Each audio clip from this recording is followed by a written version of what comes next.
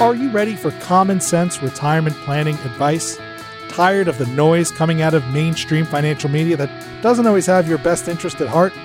Looking for someone who will answer the tough questions that applies to your money? Well, welcome to the Plan to Retire podcast. Each week, certified financial planner Jeff Bowers will make you a better investor, consumer, and help you make smart money choices as you journey through retirement. Head on over to plantoretire.com, that's the number 2 in Plan to Retire, where you can learn more, schedule a no-obligation introductory phone call, or subscribe to this free podcast on your favorite podcasting platform. Now, here's your host, Jeff Bowers. Good day, and I hope everyone is doing well and staying healthy. Today on the Plan to Retire podcast, we're going to talk about one of my favorite topics, bias. No, not bias in the media. Behavioral financial bias. In other words, what's going inside your head that might just be getting in the way of you being financially successful. Now understand that we're, of course, all human, and as such, there are certain built-in systems in us. One of those is these biases that I'll be talking about today. You see, it's not that there's something wrong with you or that you're inadequate in any way. It just is. It's in our makeup. This is one of my favorite topics because this is something you can control. You know, we can't control the markets. We can't control the cost of things we buy. We can't control how the economy does. But we can control how we plan, prepare, and react to these things. Maybe once you're aware of these biases, you can make better money choices and decisions moving forward. So that's our hope for today's podcast. And do you display any of these types of behavioral money biases? Well, listen and see if you do. I think you're probably going to find you do. The first bias we talk about is loss aversion. Loss aversion is when you feel twice as bad about a loss as you feel good about an equivalent gain. So when your 401k goes down by $25,000, you experience the same level of emotional response as when your account goes up by $50,000. Recently, we had a series of group employee meetings of a new 401k client, and several times I heard things like, quote, "I was really upset when my account went down by X amount a few months ago," unquote. But at the same time, the person never referenced the fact that the 401k probably had already come back in value. It was as if their account went down, but never came back up to the previous level, even though it probably had.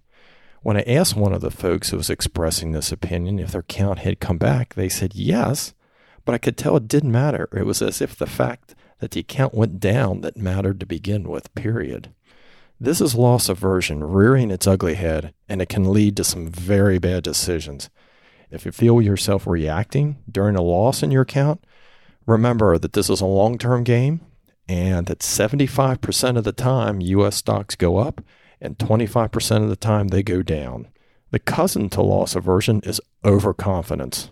Though I don't see it as often as loss aversion, overconfidence can be really dangerous. Overconfidence is when you think your portfolio management skills or your ability to manage your money are greater than a professional, or that you can consistently beat the market averages. You know, I don't need an advisor, I can do this myself type person. I find it interesting that when I come across someone with this opinion that they rarely have the training or knowledge to be a successful investor. I'm not saying that you can't be successful if you have the proper education and training, but it is rare. It's amazing that someone who can't change the oil in their car attempts to manage their entire retirement savings themselves. Another common bias is availability bias. Availability bias is when we tend to rely on information that is readily available or easily recallable. In other words, we seek information that's easy for us to obtain, right at our fingertips, instead of exploring a particular topic or concept deeper. The problem is often this type of information is not applicable to your circumstance, or worse yet, it may just be flat incorrect. One of the most common biases is confirmation bias. Confirmation bias is when you seek information that confirms your perception or current views. Why do you think folks who have predominantly liberal political beliefs watch CNN and others who have predominantly conservative beliefs watch Fox News? It's confirmation bias. Confirmation bias is everywhere. It's in your social media feeds, the shows you watch, the radio talk shows you listen to, etc. We crave information, or basically we crave affirmation of our choices. It's part of our makeup. We want to know we made the right decision, and we had somebody to say it's okay, you made the right decision. Think about it. Why do most products or services today you think of that use testimonials so often? I mean, testimonials are everywhere. Free samples or free product service offerings are another example. Now, lastly, we crave affirmation of our choices. It's part of our makeup. Why do you think the product testimonials are used so often in advertising? Don't we seek final confirmation of a decision as a last step in our purchase process? If you think about it, that often happens. Lastly, there's recency bias. Recency bias is when we're influenced by a recent news event or a recent experience we've had when making purchase decisions. Just like confirmation bias, recency bias is everywhere. I often hear people say after a friend or relative passes that they need to consider buying more life insurance. Now, has the likelihood of you dying increased because a friend recently passed? Probably not. Or how about after a story in the news about people getting sick on a cruise ship leads you to say that I'd never go on a cruise? Well, really, are you more likely to get sick on a cruise just because someone else did? COVID aside, of course. Well, from my financial planning experience, the most often time I notice recency bias is after a drop in the stock market. Sometimes people will feel that because stocks went down yesterday, they will get down today again.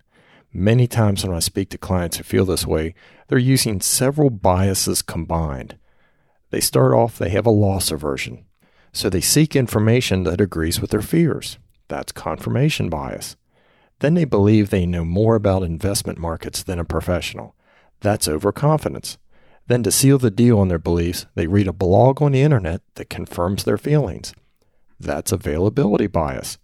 So what do we do about these biases? Well, remember, these biases are built into all of us. But since you now know they exist, you can better mentally reason with yourself when you feel some of these biases. If you have a similar question, feel free to email your question to me at podcast@plantoretire.com. That's using the number 2 in Plan to Retire. I appreciate you listening to our podcast today. And remember, if you fail to plan, someone else is doing the planning for you. Thank you for tuning into the Plan to Retire podcast. Head on over to plantoretire.com. That's the number 2, so plan2retire.com to learn more, schedule a no-obligation introductory phone call, or to subscribe to this free podcast on your favorite podcasting platform. We'll see you next time on the Plan to Retire podcast.